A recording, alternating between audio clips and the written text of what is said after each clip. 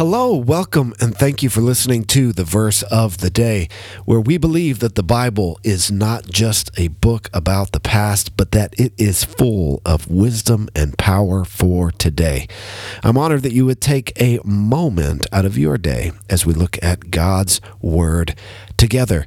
Today is Friday, September the 9th, and that means that we are heading into the weekend, the best part of the week, because Sunday is coming when we get to worship together with the family of God.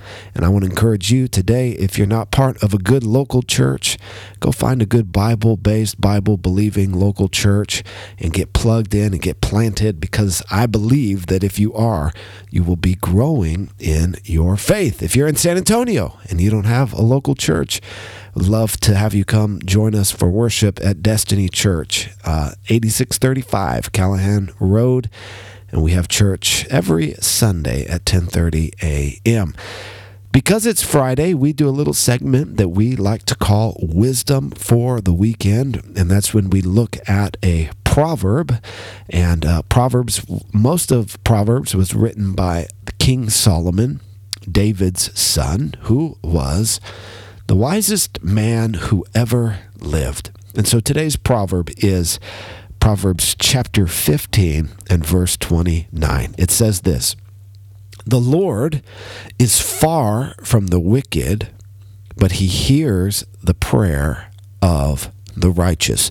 The Lord is far from the wicked, but he hears the prayer of the righteous. What does this mean? This means if you are wicked, that the Lord is far from you. If you're full of sin, if you're moving as far away from God as you possibly can, as fast as you can, then God is not close to you. The Bible says that he is far from the wicked.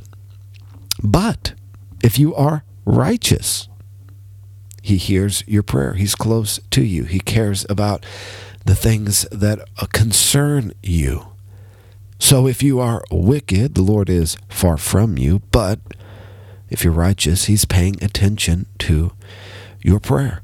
So the question is, am I wicked or am I righteous? Am I wicked or am I righteous? That's really important for me to know, because sometimes when we pray, we wonder, does God even hear my prayers? Well, you can know that God hears your prayers if you are righteous. The problem is the Bible says that none is righteous, no, not one. That there's only one man who's ever lived a perfectly sinless and righteous life, and that is the God-man, Jesus Christ. That he is the only one who is truly righteous. The Bible says that our righteousness is as filthy rags. It's on our best day, we're still not good enough. So what do we do? How do we go from being wicked to righteous? Well, the Bible also says that if we will put our faith in Jesus, that God will credit it to our account as righteousness.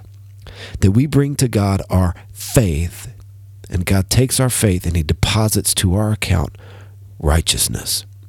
And so today, you can know that you are righteous if you have put your faith in Jesus Christ. And when we do that, the Bible says that our old life is passed away, that we have a new life in Christ, that we are a new creation, that we are the righteousness of God in Christ Jesus. If you have put your faith in Jesus today, you have been declared righteous. Your standing before God is right. You don't have to worry about your standing before God if you've put your faith in Jesus Christ. And you can know that he hears your prayers. You can know that when you pray, God is listening. You don't have to be a pastor. You don't have to be the Pope to know that when you pray, God hears and answers, I believe, answers your prayer.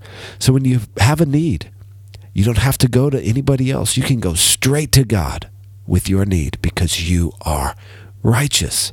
Now, certainly we can gather friends around us that can encourage us, that can believe with us in prayer. I believe in that. But I don't have to go to some holy man. I don't have to go to some holy place. I have been made holy by Jesus Christ. And because of that, I can go boldly into God's throne room of grace with my petition, with whatever is burdening my heart today. And I can know that God hears and answers my prayer. Thank you for listening today. I love you. I'm praying for you. I know that if you're walking with Jesus, your best days are ahead.